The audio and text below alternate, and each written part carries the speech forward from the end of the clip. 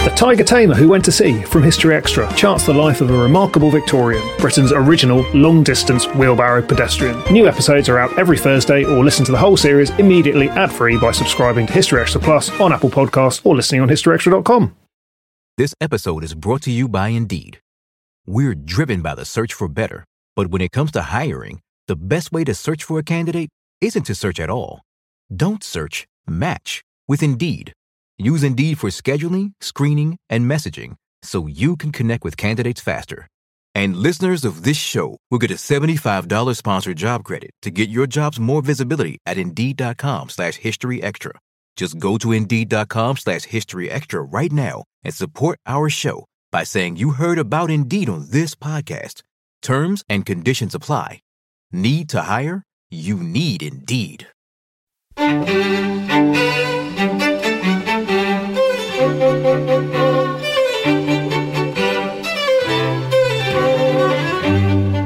Hello and welcome to the History Extra podcast from BBC History Magazine, Britain's best-selling history magazine.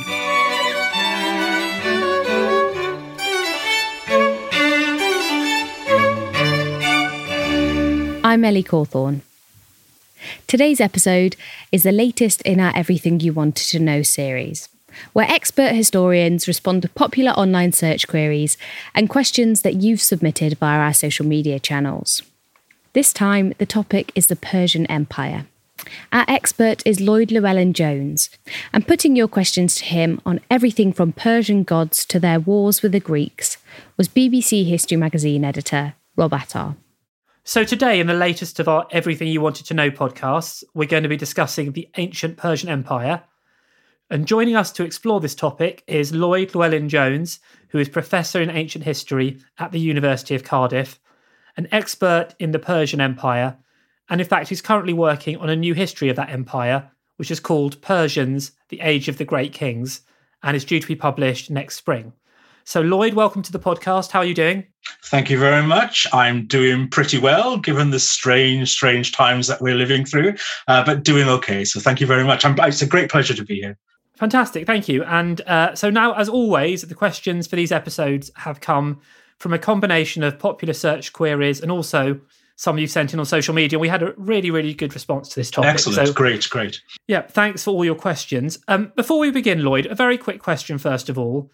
What is the best name for this empire? Because I've seen it called the Achaemenid, Persian, Iranian. All of these are valid. What I always say to my students is once you choose one way of describing it, stick to it. So yes, Persian Empire is okay. The first Persian Empire, some people call it. The Achaemenid Empire, the first Iranian Empire, all of these things are fine. For today, let's call it the Persian Empire. So let's kick off with a fairly straightforward internet search query, which was, where was the Persian Empire? Okay, so the heart of the empire was in the Persian heartland itself, which today is in the province of Fars, which is in southwest Iran. So it's the area around the modern city of Shiraz. That's the absolute hub of the empire itself. But within a generation, really, the empire began to expand under Cyrus the Great. I'm sure we'll speak more about him later on. And by the time of its fall, that is, its conquest by Alexander of Macedon, it stretched from southwestern Iran right the way out to the west to northern Greece, across the deserts of North Africa in Libya, right the way down the Nile into Ethiopia. To the north, it stretched up to southern Russia. To the east, it went all the way over to Pakistan and to northern India as well. So it was an empire of remarkable size. I mean, really quite something spectacular.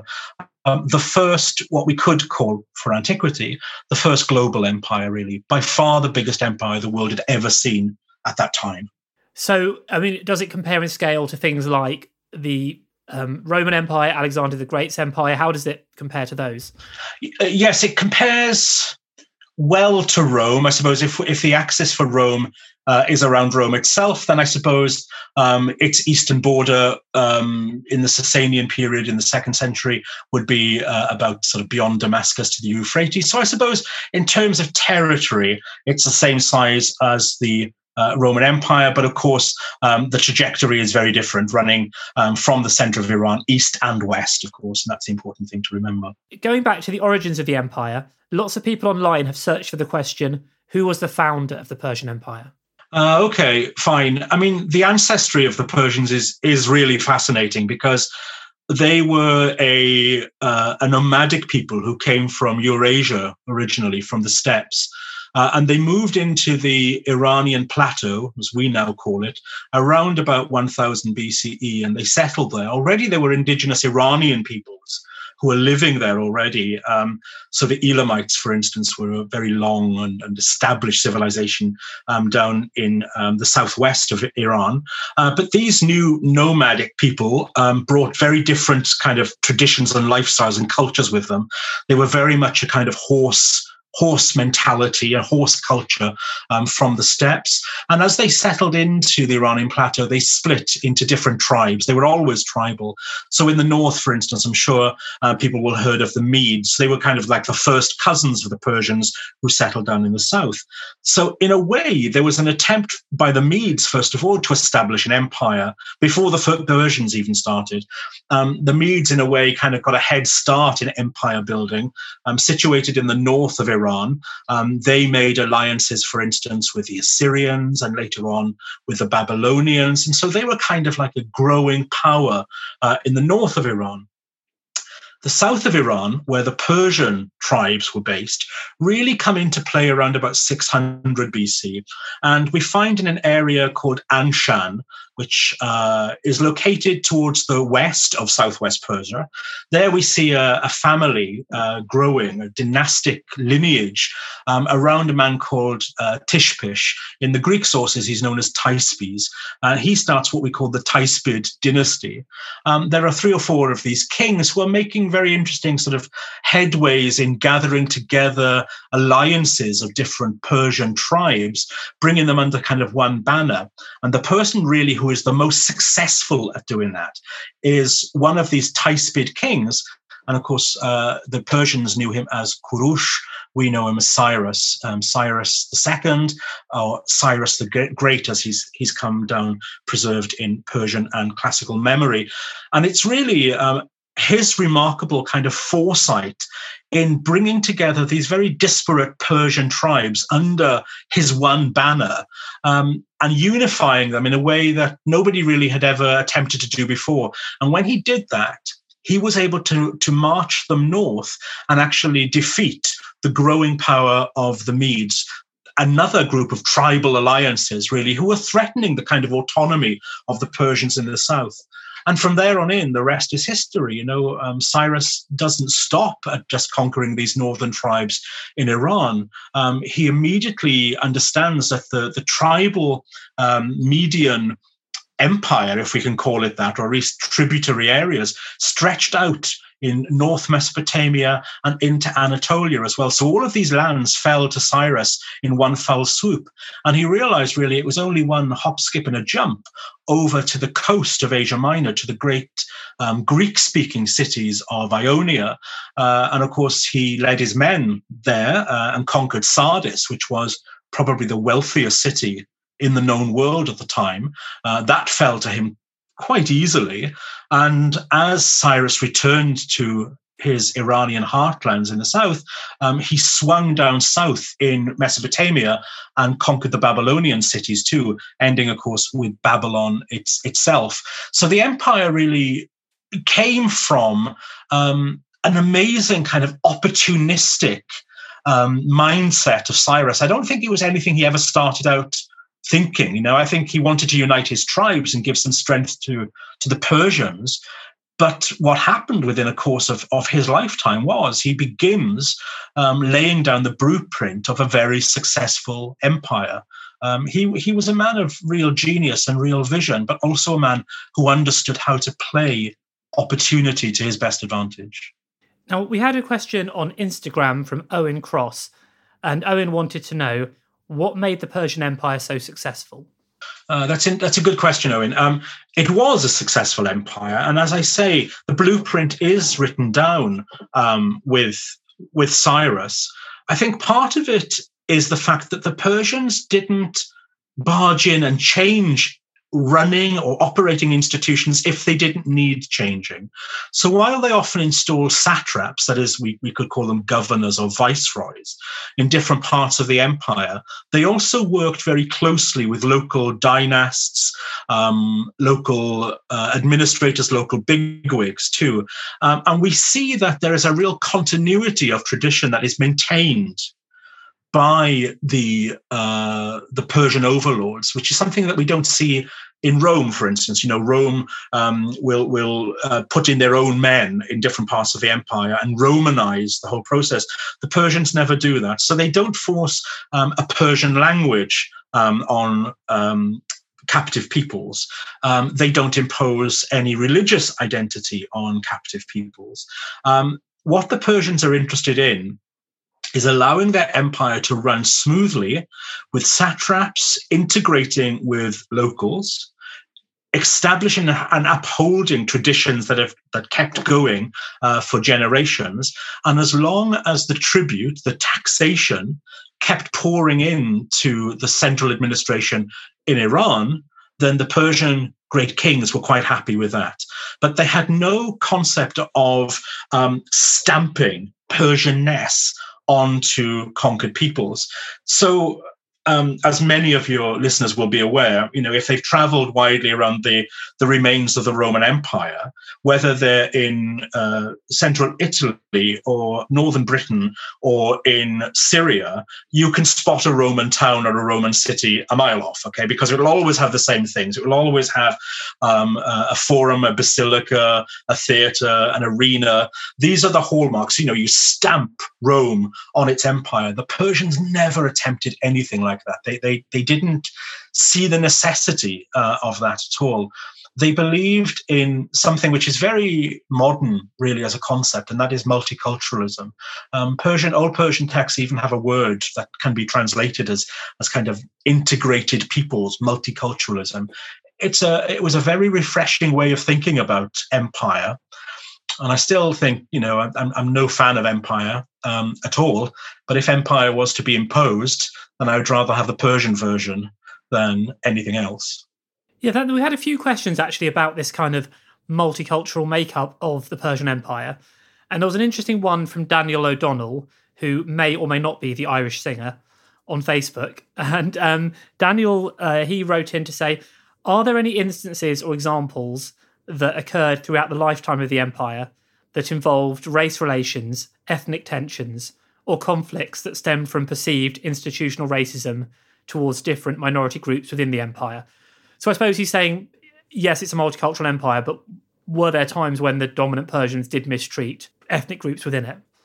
Yes, interesting question. Very good question. I'm not sure if I'm totally comfortable with terms such as racism, for instance, in antiquity. Okay, it's another ball game.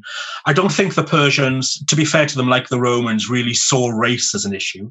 Ethnicity and nationhood, I think they do see as an issue. Now, by and large, the building of the empire and the maintenance of that empire was, by and large, peaceful. But let's not beat around the bush here, okay? A lot has been said about this kind of Pax Persica, the Persian peace in which they established and maintained their empire. But of course, you do not create an empire simply by going around holding hands and being friends with everybody, okay? When Cyrus started his campaigns, to the dying days of the empire, warfare was endemic. The suppression of revolts could be vicious and bloody. And that's the reality of running any empire. So in this respect, the Persians were no different. It's just that they tried to maintain an equilibrium, a sense of balance and a sense of peace for longer than others, I suppose. But there were moments when that all collapsed around them. So for instance, Egypt was, of course, a very important aspect of the empire for the Persians, because, of course, it was such a wealthy area, had connections to the Mediterranean, to the gold reserves and the turquoise reserves in Ethiopia. And yet the Egyptians were not a particularly easy people to rule. And several times during the Persian occupation, there were serious uprisings. And of course, it came to the point where Egypt actually broke away from the empire and regained its independence for some 60 years before it was reconquered and brought back in as well. And that was done with dreadful scenes of bloody violence and insurrection and horrific repercussions for the Egyptians as well, especially under Artaxerxes III, who is known even to the Greek historians as being somewhat of a tyrant. Likewise, if cities or states rebelled against the Persians, the payback could be huge. For instance, in the Levant, in the cities of Phoenicia, the city of Sidon rebelled against the Persians, against Artaxerxes III, and his response to that was complete destruction of the city, the enslavement of its population, and the deportation of any others who weren't enslaved. And this is a policy, of course, deportation, removing people from their homestead to another part of the empire, which had been carried out, for instance, by the Assyrians, by the Babylonians. So in that respect, the Persians were following a Near Eastern precedent. So there is nothing unusual in a way about this use of force for the acquiring and maintenance of the empire, but it's the way in which the Persians looked towards peace as a norm, which is a little bit out of kilter with other ancient civilizations. And so I suppose developing on this theme, we had Jessica Roberts on Facebook wrote in to say, what distinguished the Persian Empire from other empires at this time? And how did people who became part of the empire view the Persians? Yes, so, in every empire building event, there are going to be different takes on the good or the bad of that. I've recently been watching Jeremy Paxman's 4-part BBC series on the British Empire, and there, one of the questions he constantly asks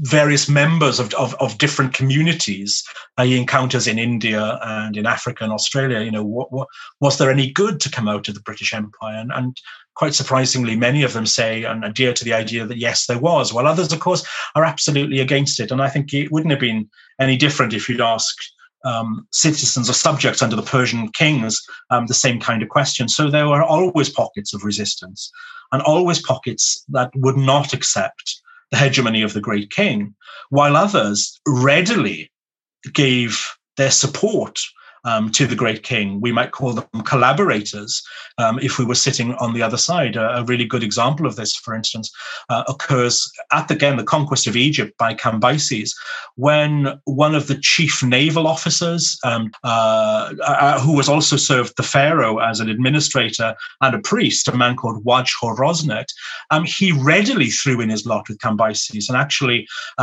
gave Cambyses the kind of intelligence information that he needed to break his way into Egypt. And of course, consequently, he benefited from that. He was still found around in the reign of Darius the Great, his Cambyses' successor, still in positions of high authority. And some 100 years after Wajh Horozhet's death, his statue was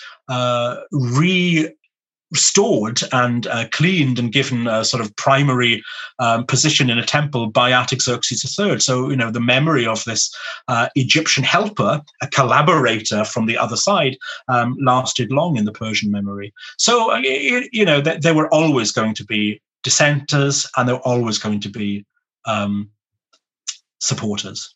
Now, you've mentioned a few candidates for this already, I expect, but we had a question on Instagram from Molly the Historian, and she wanted to know, who is the most famous Persian? Oh, that's really hard. That's really hard. I guess if you were to ask this question on the streets of Iran today, the answer would be Cyrus, Kurush. There's a huge sort of popularity drive being built up around a rather cult figure of Cyrus the Great amongst the young in Iran today. If you were to ask an ancient Greek who's the most famous Persian, they would have said Xerxes without any doubt whatsoever, because Xerxes was the ultimate Oriental despot for them. Where do I sit on all of this? Well, they've all got their pros and their cons, I guess I have although I don't like him as an individual, I do admire the work of Darius the First, Darius the Great, in the fact that he was this remarkable bureaucrat who gave cogency to the idea of empire by building roads, increasing the communication system, levying taxes correctly, drawing up laws, the king's laws, the data, which the Persians are so proud of. So I think Darius the First took the administration and the kind of idea of the empire to another level.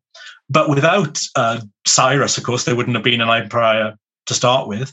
And I do have a soft spot for Xerxes. In my new book, Persians, I completely rewrite, as it were, the Persian Wars, and I try to look at the Persian Wars from the perspective of Xerxes and what was he aiming to do. And of course, he's been written out of history by Herodotus as this kind of megalomaniac, this man-child, really. But if you look at him from the Persian version, you see a very different sort of Xerxes arising. I wouldn't want to say who is the most famous Persian beyond that, but let's say that they're the three big contenders. Okay, well, actually, you've just alluded to a subject that a lot of people have been asking about, and that is about the Persian Wars, the Greco-Persian Wars, and the Persian interaction with the Greeks, which I suppose for Europe, a lot of people in Europe, is probably perhaps how they know them best, really, through the Greek angle. Yes. It's not just an angle, though, is it? It's absolute myth-making that's been going on for hundreds and hundreds and hundreds of years. I read recently a new volume on Spartans, and there is the old myth again of this kind of European supremacy and the positive barbarianism of the Persians. They have been marginalized as military power, as a economic success. All of these things, they've been forced to give way to this myth-making machine, which has been in operation since the time of Herodotus. And of course, because in the West, we have thrown in our lot with the classical world, we see ourselves as the heirs of classical civilization, then we really haven't given the Persians the position that they warrant in ancient history and ancient studies. And that seems bizarre to me, because without really understanding the power of the Persians, then we are really failing to do justice to our understanding of the ancient world en masse. Without them, we fail to really understand what Greece was all about. Much of what Greece did in the latter part of the 5th century and the 4th century, in terms of its own structural identities, what it means to be Greek, were constructed only in opposition to the Persians. But to write the Persians out of that equation is a foolhardy and a dangerous thing to do. So my work, and the work of many of my colleagues in Achaemenid studies over the last 20, 30 years, has to give Persia its place in history again, its rightful place. I always talk about the Persian version, that we should be looking always for the Persian take on things, looking at the Persian sources written in Old Persian cuneiform language, looking at the material culture that the Persians were creating, the archaeology of Persia, to try to liquidize, temper the hostile and certainly hyperbolic vision of European Western history that's been created as a legacy of the Greeks. Well, I think I might know your answer to the first question we had in this topic, which, and I'll read it out anyway. We had Robert Cairns on Facebook, and his question was, were the Persians really the bad guys, or is that ancient Greek propaganda? You're absolutely right. It's fully propaganda. I mean, it's not entirely propaganda, okay, because the Greeks actually had a strange admiration for the Persians as well. And that does come through even in the works of Herodotus, but more so in the fact that Margaret Miller's wonderful book, Athens and Persia, has proved to us how fashionable Persian things were in the Greek world, and especially in Athens. So Persian clothes, Persian crockery, Persian slaves. It was a kind of a must-have thing. But really, it worked on the level, if you make the analogy, I suppose, to the kind of Indian things that were coming into Britain during the 1890s, 1900, this kind of colonial sense of dressing the part, which still goes on today, of course. So there was this kind of sneaky admiration for the Persians.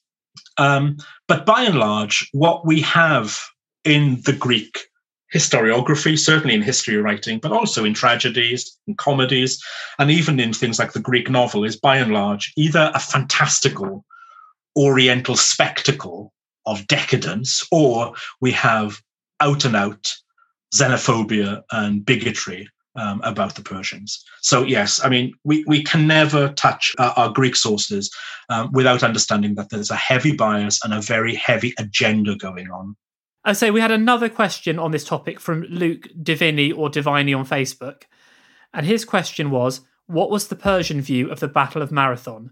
Did they think it was a big deal? And I suppose within that question is the idea, the Greco-Persian Wars or the Persian Wars mattered hugely to the Greeks. Did they matter as much to the Persians? No, absolutely not. They really didn't. Now, the Persians are not really going to record defeat in their inscriptions anyway, okay? So we're not going to expect to see the lamentations about, coming home with your legs between your legs any more than you find in Roman sources or Egyptian sources for that matter, okay? It doesn't work like that.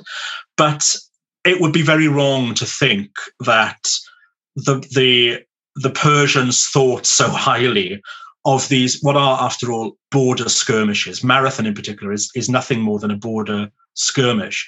And I think if Darius had hung around long enough, he probably could have taken Greece then and then. But Darius wanted to move his men away from Greece because he had far bigger fish to fry, and that was India. He needed to capture India. That's what he wanted to do. And so he took his men away from Greece. Without the sort of thorn in the side of Greece at that point, India could have fallen completely, the whole subcontinent possibly, to Persian control, but the forces were dissipated. Now, when it comes to the campaigns of Xerxes, there is something of a different agenda, of course, because here we do have a king who's leading his armies into war, as was typical for Achaemenid monarchs. That's what they were supposed to do anyway. So while Xerxes failed to capture the whole of Greece, if you think about the achievements that he had, they were quite remarkable. So first of all, of course, we must acknowledge that not all Greek city-states were anti-Persian, and many of them marched at the side of Xerxes. When he gets to Thermopylae, it's mission accomplished. He kills a Spartan king. Now, for a king to kill a king, I mean, that's ideal, okay? That's what it's all about. He marches on Athens and burns it to the ground. Mission accomplished. Okay, so then it goes wrong in the sea battles and one land battle afterwards, and Xerxes decides to go home. But he decides to leave mainly because, again, there's a bigger problem in the empire, and that's a revolt in Babylon. Babylon is always a fractious city. And so Xerxes needs to put more of his attention there. But I don't think it was ever the kind of loss that the Greeks wanted it to be. So, for instance, Aeschylus, in his great play Persae of 472 BCE, of course, has Xerxes returning to Susa in rags, pale and wan and mourning for his losses, presented as the most hubristic of kings. I don't think that ever happened. And I think we can maybe draw our attention back to a very famous passage in Herodotus where Darius the Great supposedly instructed one of his table servants that he was to whisper in Darius's ear every night before dinner, "Sire, remember the Athenians." Now, it's really only an Athenian, or at least an Athenian lover, who could possibly have written that, because I don't think Athens was on Darius or Xerxes' minds very often at all. And sticking to this subject, we had a question from Ulysses Tineo on Facebook, and he wrote in, "Why were the Greeks much better soldiers by comparison than the Persians?"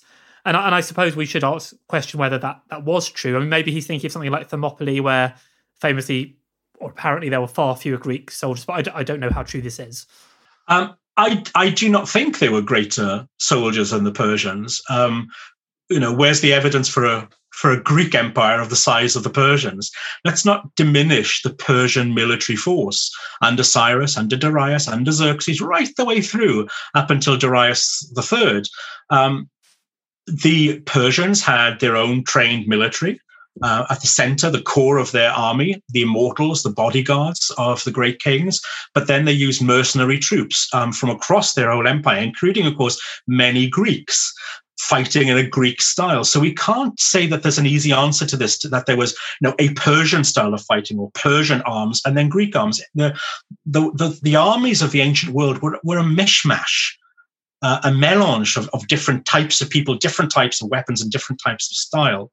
I think that Alexander of Macedon's one-upmanship on Persia in terms of the military did count, however. Of course, it's not necessarily a Greek way of fighting, but Alexander's Macedonian sarissas, I think, did have a huge kind of surprise element for the Persian troops when they first met at Issus, for instance.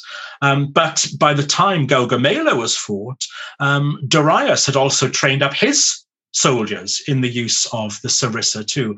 So I wouldn't feel comfortable in ever saying, that the Greeks had superior battle forces or superior ways of fighting. I don't think that's the way it worked in antiquity. And one thing I want to stress about the bigger picture of how Persia is presented from Greece right the way through to modern historiography is this whole idea of a rise and fall scenario. Already by Plato's time, Plato was talking about, the glory days when Xerxes and Darius were there. And then there was this slide into depravity, harem intrigues and orgiastic kings, where, of course, they lost control because the Persians no longer were men. Well, this kind of thing is still being troped out in popular history writings even today. There was no decline in the Persian Empire. Back in the 1980s, when the Achaemenid History Workshop was first founded in Holland, and this was a consortium of people working on Persian history to see if we couldn't disentangle it from the classical historiography. The question that was asked in the 1980s was, okay, was Persia really in this state of decline when Alexander came in? Because the rhetoric was often about, Persia was so corrupt, so desperate at this point that Alexander almost put it out of its misery. It was a death blow like that. Now we know from really dealing with the indigenous sources from Iran, from different parts of the empire, including from Bactria, that is modern-day Pakistan and Afghanistan, where Alexander went after the destruction of Persepolis. Now we know that the empire was in a very fine state of being, and that Alexander inherited an empire which was strong and vibrant and working in terms of the economy, in terms of communications. And we know that because Alexander didn't change a thing. Everything that was up and running under Darius III, he continued. So it's not a slow demise of a weak, decadent civilization that Alexander encounters, that we encounter here. I think, if anything, we should think of Alexander's invasion of Persia as a kind of mugging and a kind of quick, cutthroat death, which was unexpected and not warranted.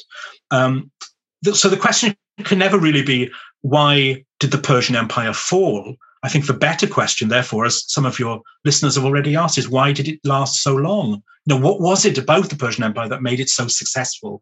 Certainly there's no rise and fall scenario to play out here. Still to come on the History Extra podcast. Some of the Greek sources, which are quite reliable here, Ctesias and others, for instance, who lived at the Persian court, say, for instance, that when the Persian king dined, he ate separately to the rest of his court behind a diaphanous curtain, and then would perhaps call in favored courtiers to share a cup of wine with him. This episode is brought to you by Indeed. We're driven by the search for better, but when it comes to hiring, the best way to search for a candidate isn't to search at all. Don't search, match with Indeed. Use Indeed for scheduling, screening, and messaging so you can connect with candidates faster. And listeners of this show will get a $75 sponsored job credit to get your jobs more visibility at Indeed.com/History Extra. Just go to Indeed.com/History Extra right now and support our show by saying you heard about Indeed on this podcast. Terms and conditions apply. Need to hire? You need Indeed. We've talked a lot about the Greek view of the Persians, but we had a nice question came in from Nessa Kennedy on Facebook. And she asked, how did the Persians view other cultures, such as the Greeks or the Egyptians? And she followed that by saying, were ordinary people hostile to those countries, or were they simply viewed as military rivals? That's a great question. I think, by and large, the Persians were truly fascinated by other peoples and truly warmed to them. And how do we know this? Well, we have no diaries or no letters that tell us this, but we can see it actually in the monumental art and architecture of places like Persepolis and Susa, where we have a really curious blend of architectural styles. So, for instance, we will have Syrian and Assyrian winged bulls next to Egyptian-style doorways.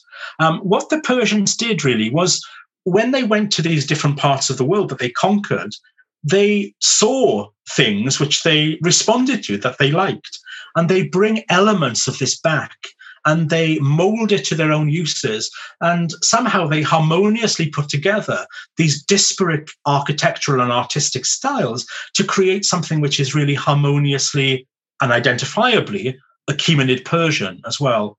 We also see at Persepolis, for instance, on the staircase of the east portico of the Apadana, the great throne hall, these amazing carved scenes of tribute bearers bringing their gifts to the king, and they come from all parts of the empire, starting with Media and Elam. We have peoples from Cappadocia, from Greece, from Egypt, from India, all bringing their different gifts.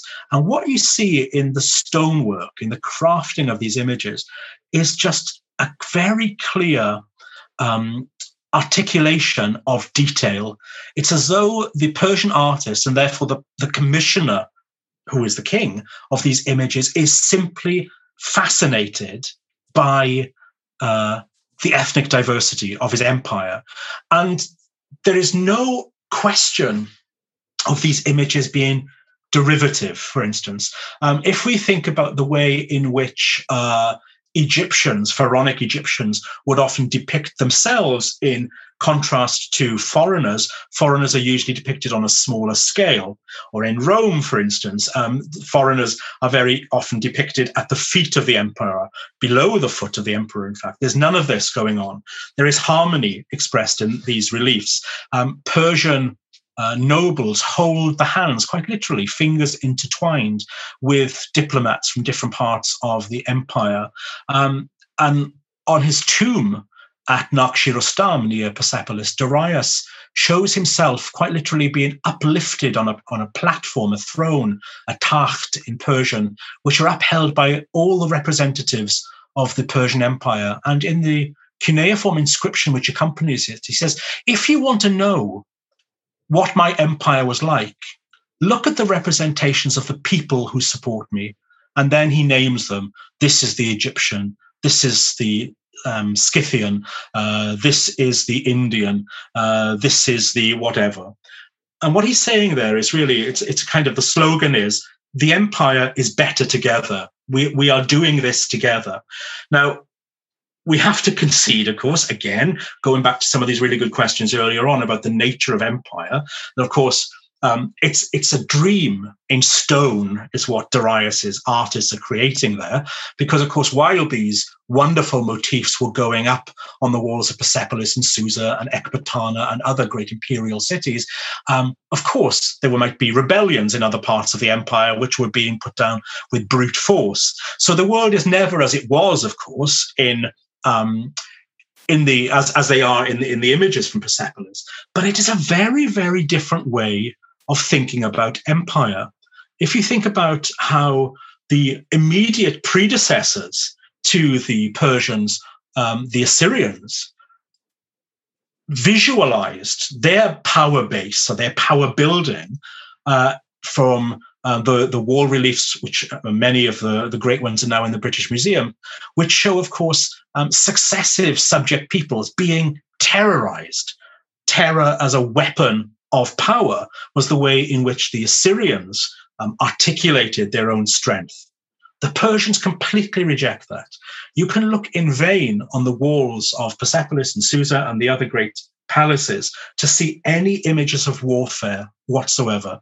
The Persians simply did not promote that as their first step towards projecting an image of their empire. Now, you've mentioned a few of these places already, but we had a question in from Tara Atkinson on Twitter, and she said, what was the function of the royal capitals such as Susa, Persepolis, and what would the experience of visiting them have been like? It's worth bearing in mind that the Achaemenid monarchy was always a peripatetic one. That is to say, they retained their kind of nomadic past, and they traveled around the country constantly. So throughout the year, they would move, and they moved according to the weather. So, for instance, in Susa, which is on the border of modern-day Iraq, in the summertime, you can imagine, I mean, the heat there is, well, it's like a furnace. It gets to 45 degrees there. It's no good. At that time, the court would be located in the north, in the mountains, in the cool of Hamadan, ancient Ecbatana. Then they would have trundled down the huge plateau of Iran. Don't forget, Iran is a vast country. And in the springtime, they would have reached Persepolis. And Persepolis was really was the truly sort of ceremonial capital, I suppose. This was the area where the Nowruz, the Persian New Year, was celebrated. After that, they would then move en masse. And you have to imagine, this is a whole kind of state on the move, thousands and thousands of people and animals moving together slowly, setting up camp, setting up tents, and moving on day by day, until they reached Susa, again in the spring, and then Babylon, and then back to Ecbatana. And that's the way that they moved around constantly.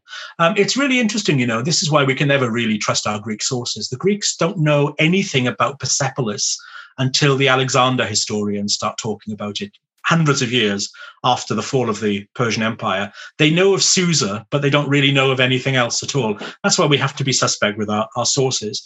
Susa was a great administrative center. Some of the main roads of the empire ended at Susa. So you could take the royal road from Susa to Sardis, for instance. But all of them had a grandeur to them. The Persians had no concept of stone building before really the reign of Cyrus the Great. But when they achieved stone buildings, when they decided, okay, this is going to be for us, they did it on a monumental scale. And truly, I mean, for a subject of the empire coming from, say, North India or from Ethiopia, I don't think they would have seen buildings on the kind of scale that we still see in the ruins of Persepolis. Really overwhelming, a theatricality to the kind of buildings too.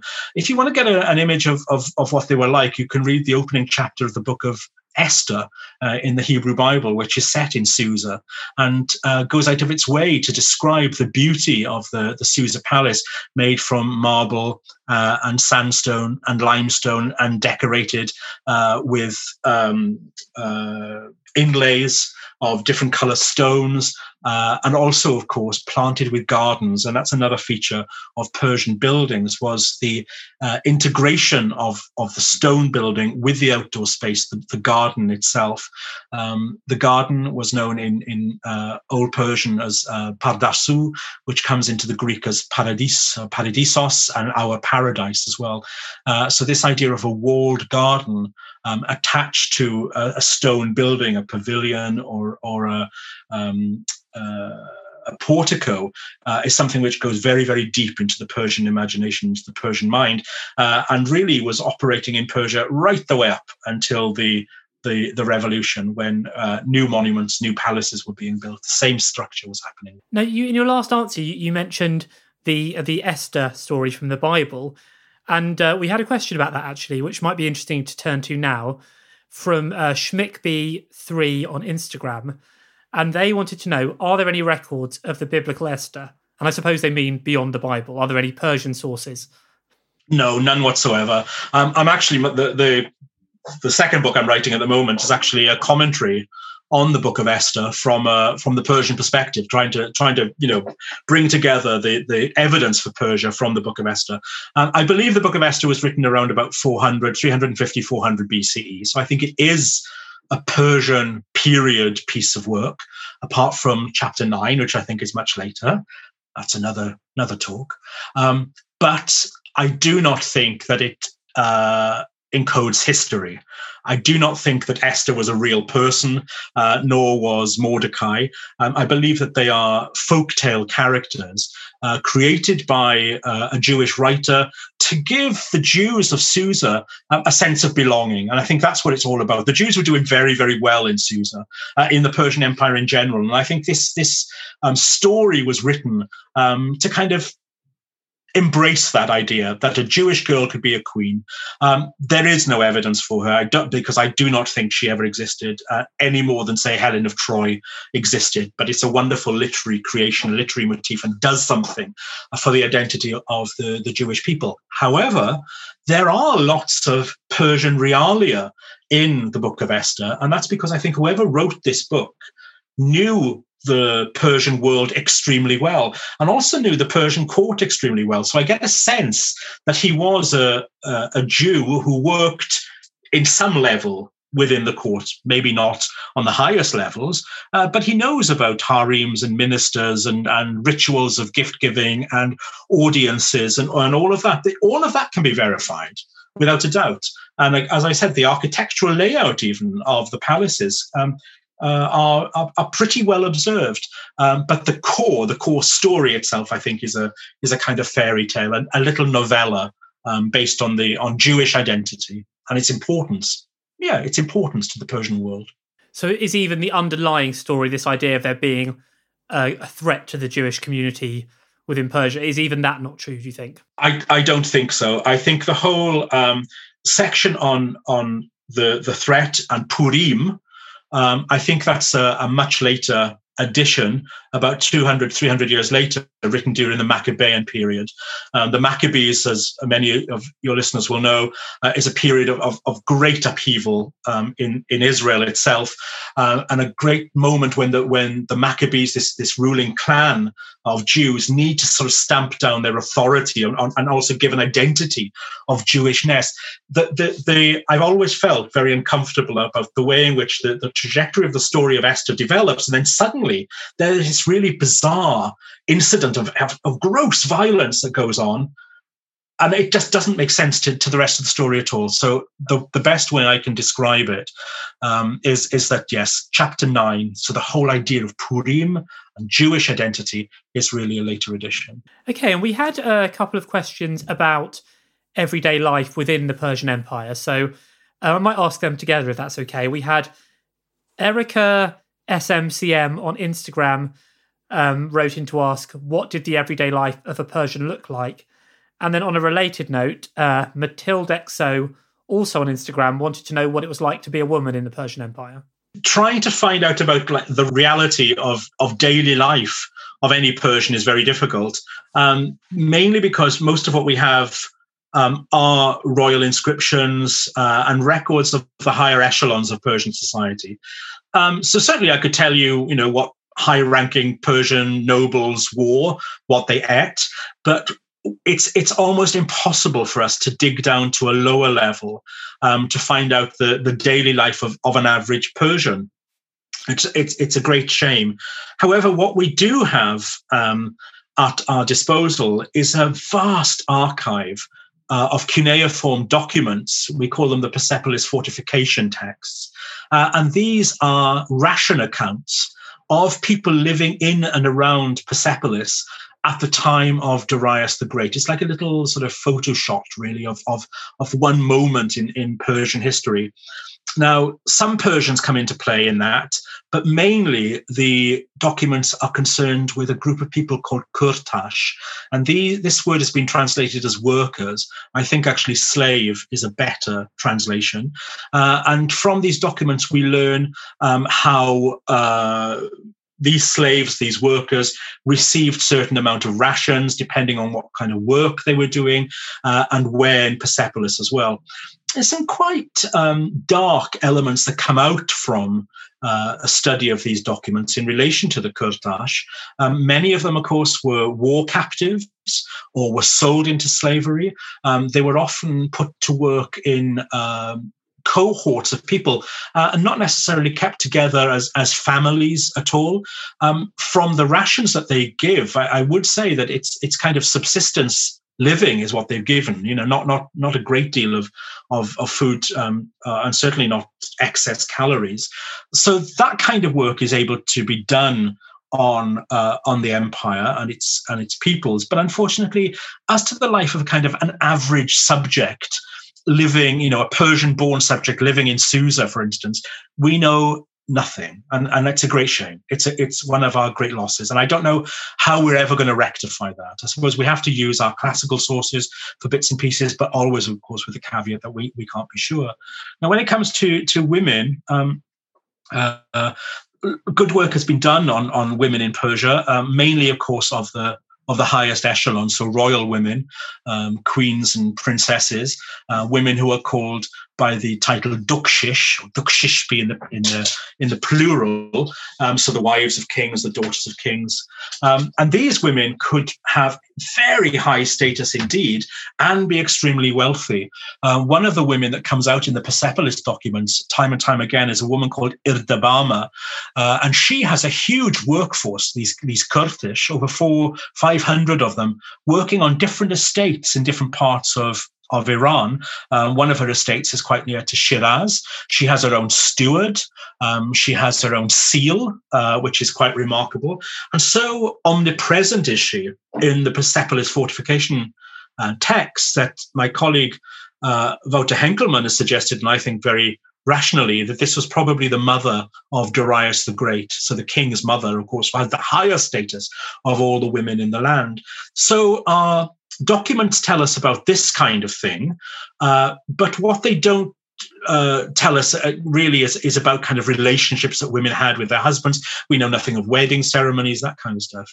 At the lowest rung of the ladder, the slave women, foreign slave women, we do know more about, actually, because again they are recorded, their lives are recorded in these ration texts. So an interesting detail, for instance, a group of Ionian women. So these are women who were captured or come as prisoners of war from the Greek city-states of Ionia.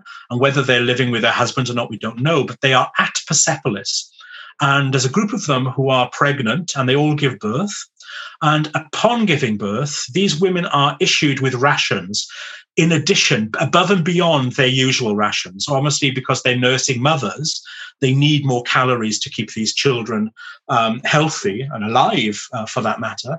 But then it's really interesting. We learn in the document that women who give birth to male children are given twice as many rations as a woman giving birth to daughters, which says something straight away, doesn't it, about gender hierarchy and gender ideology within the Persian world. So we have to read between the lines. We have to read very carefully, but we can get some of these things out. The other thing to point out about women, I suppose, within the heartland of Persia itself, is their almost complete absence from the iconographic record. So you can look in vain for an image of a woman on the walls of Persepolis, for instance. They simply are not there. In fact, there's only one female thing at Persepolis, and that's the image of a lioness. And she's only there because she's got her cubs with her too.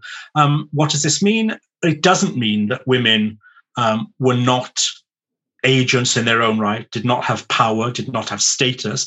What I do think it suggests is that women lived in or occupied a kind of, it was a kind of harem mentality. And what I mean by harem mentality is not, that they were sequestered away and lived their lives in pleasure on scatter cushions and stroking Persian kittens. It's not about that. It's a bit about this idea of public visibility. Today, I think we are so obsessed with the idea that to be known, to be powerful, you have to be visible. In antiquity, for women, there was no honor in visibility. maintaining your invisibility, your sort of sense of purdah from the public sphere is where your power and your status actually sits. To bring you back to the book of Esther, for instance, the very thing that kicks off the story of Esther is when the Persian king, Xerxes, demands that his wife, Vashti, comes out from the harem and shows herself, her beauty, to the drunken men at his banquet. Now, what the biblical author is really telling us there is this is unacceptable behavior on the part of the king and the part of the ministers of his court who want to look at this woman. They are dishonoring her by doing that. So I think what we have operating at the Persian court and the very highest levels of Persian aristocratic society is a kind of a segregation, a separation of the sexes in which invisibility, public invisibility, is the key to status. And let's not forget that it was very difficult even to see the Persian king himself. The whole idea of, a modern monarchy and going around pressing the flesh of admirers is something that no Achaemenid king would ever want to do. Achaemenid kings in themselves were invisible.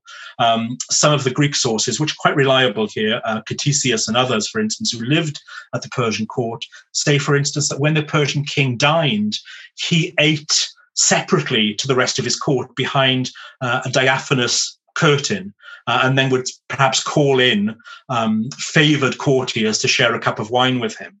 But the whole idea of visibility was something that doesn't work in a Persian context. Monarchy was a reserved, private, sacred, higher affair, and I think that goes for the women as well. Now, another popular internet search query was, what was the main religion in the Persian Empire? And I guess maybe there were many. You're absolutely right, Rob. I mean, it's almost impossible to say. For many, for some people, they make the claim that what we see in the inscriptions of Darius the Great and kings afterwards, because of his adherence to a god called Ahura Mazda, is Zoroastrianism. Well, at best, I think we could call it proto-Zoroastrianism, because we're far too early to call this, a fully developed form of Zoroastrianism as we know today. The term itself actually wasn't even concocted until the 19th century. I think what we see is a very pragmatic approach to religion and to the use of gods by the different kings of the Persian Empire. We don't know anything, for instance, of Cyrus the Great's religion. He makes no comment on his own, as it were, boyhood faith or national faith. What we see with him is with Cyrus is actually being very pragmatic. So when he's in Babylon, he is very, very happy to worship Babylonian gods. He shows himself, in fact, as an adorant, as a faithful follower of the god Marduk, the great god of Babylon. And in the Cyrus Cylinder, this great propaganda piece that is commissioned by Cyrus, it is Marduk himself who says, "I searched throughout the world looking for a champion, and I found him in the figure of Cyrus." Now, those words, really interestingly, are echoed again in the Hebrew Bible, in the Old Testament, in the prophecies of Isaiah. This part of the book of Isaiah was written during Cyrus's reign, in which it is Yahweh, the Hebrew God, who says, "I searched around the world to look for a champion, and behold, I found him in Cyrus." And of course, very famously, Cyrus the Great gets the title of Messiah, God's anointed, in the Hebrew Bible, the only Gentile ever to receive that title, which shows then that, Cyrus was all things to all people. He was willing to be a Babylonian god worshipper. He was willing to be a worshipper of the invisible Jewish God. We don't have any references to him worshipping Ahura Mazda, interestingly enough. That's something that Darius picks up on. Now, if we were to just rely on the royal inscriptions, we would only see Ahura Mazda and a few references to what Darius calls the other gods who are. So there is an idea, therefore, of a pantheon of some kind. But when we start looking at the cuneiform text from Persepolis, this is where we see another religious world emerging, which was running concurrently with the worship of Ahura Mazda. And that's the presence of the very ancient gods of Elam. So these very, very old indigenous Iranian gods are still being worshipped alongside the newer gods brought into the Persians 1,000 years before. And that's the really quite remarkable mix of deities and religious thought that's going on.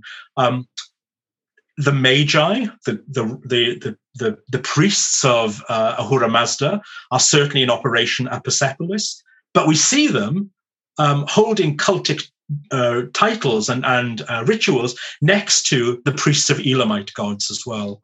Of course, it's something that the ancients, apart from the Jews by the time we get to the Second Temple period, that the ancients never got themselves worked up about.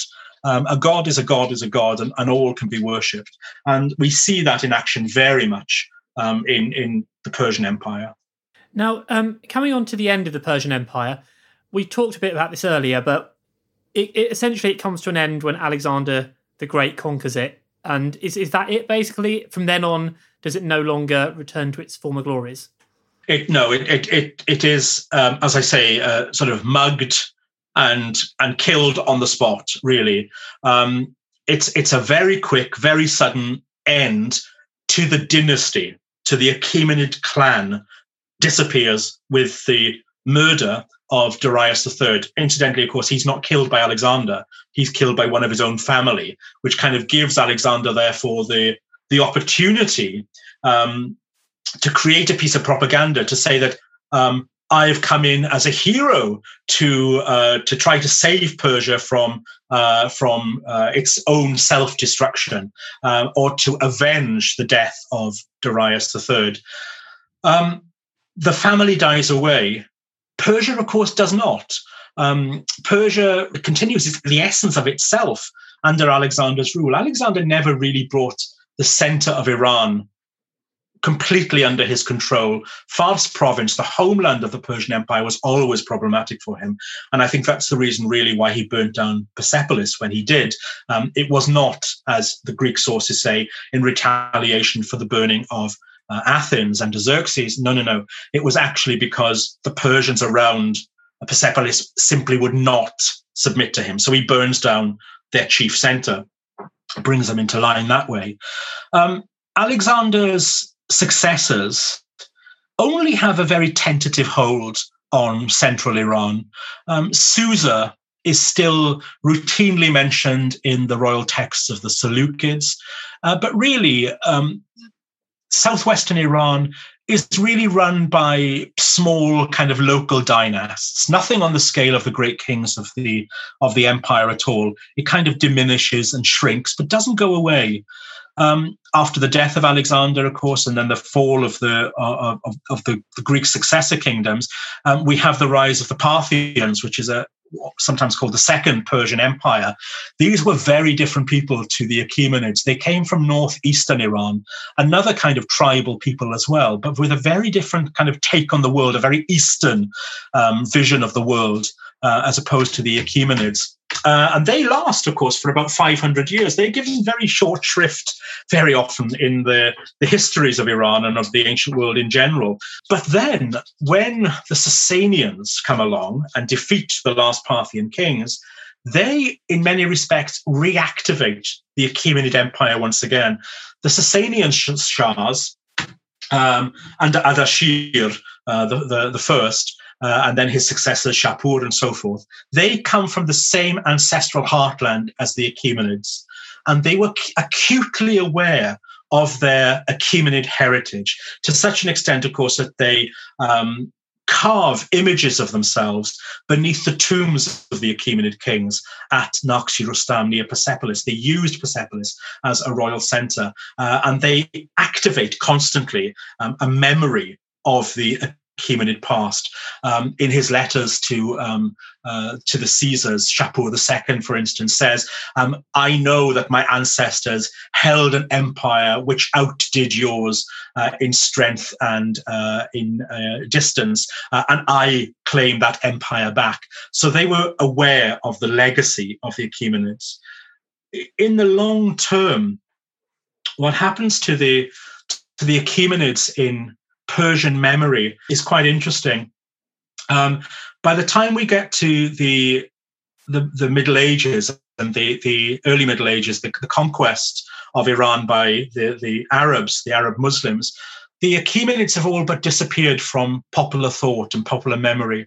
Around about 1000 CE, a remarkable poet called Qasim Ferdowsi wrote this epic called Shahnameh, the Epic of Kings. It's about the size of the Iliad and the Odyssey put together.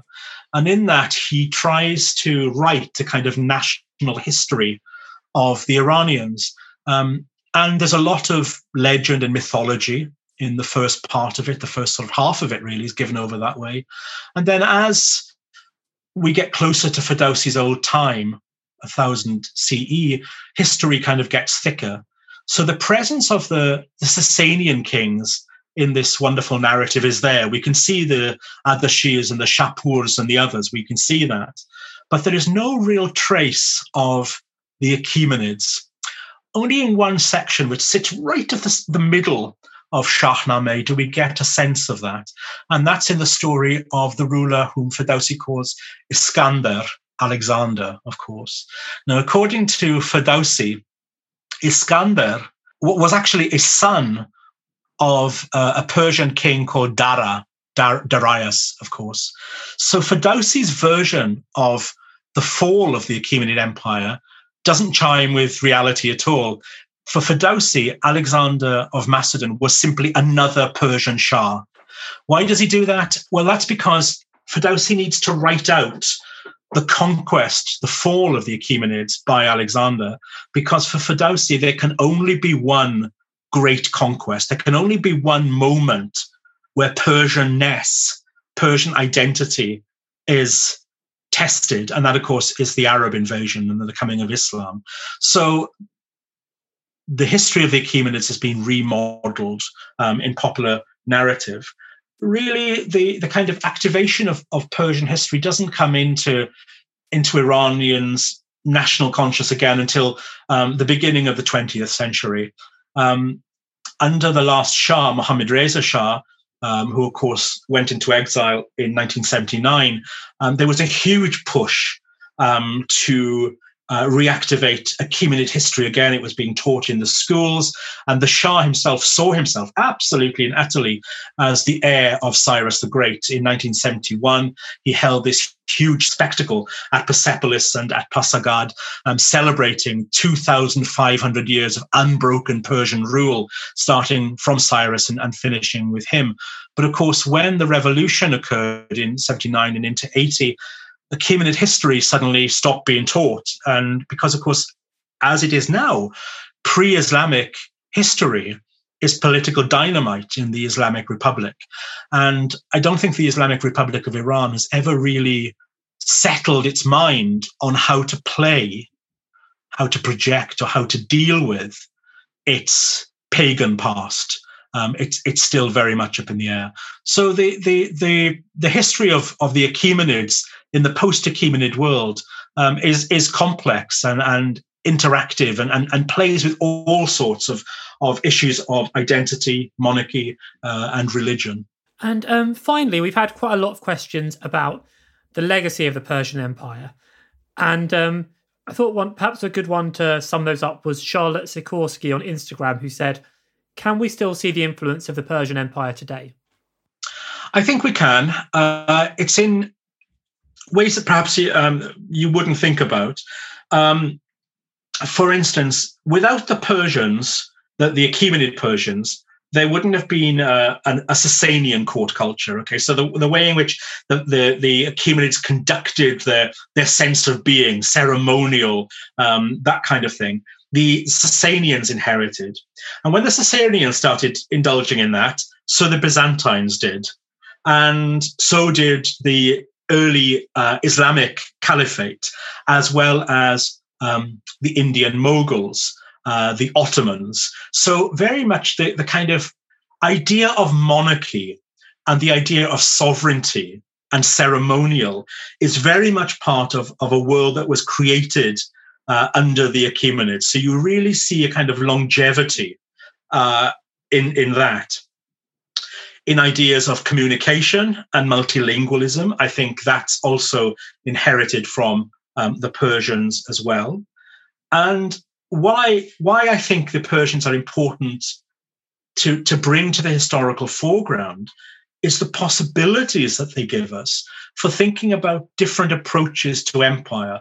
As I've emphasized here, a more holistic approach where people are valued and equaled if and should empire exist at all. There was a different way of doing empire, and it proved to be worthwhile and it proved to be effective.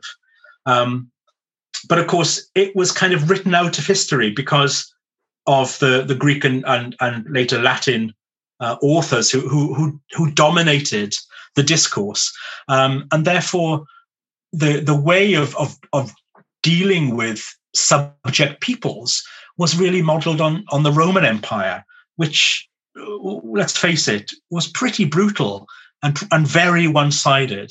As I say, I'll re-emphasize again, I don't like the idea of empire, but I think if you have to live under an empire, if it is imposed upon you, I think there are better models to take than the Romans. And I think that's why it is important to look at the Persians and think, okay, there could have been a very different world created after the fall of the Achaemenids.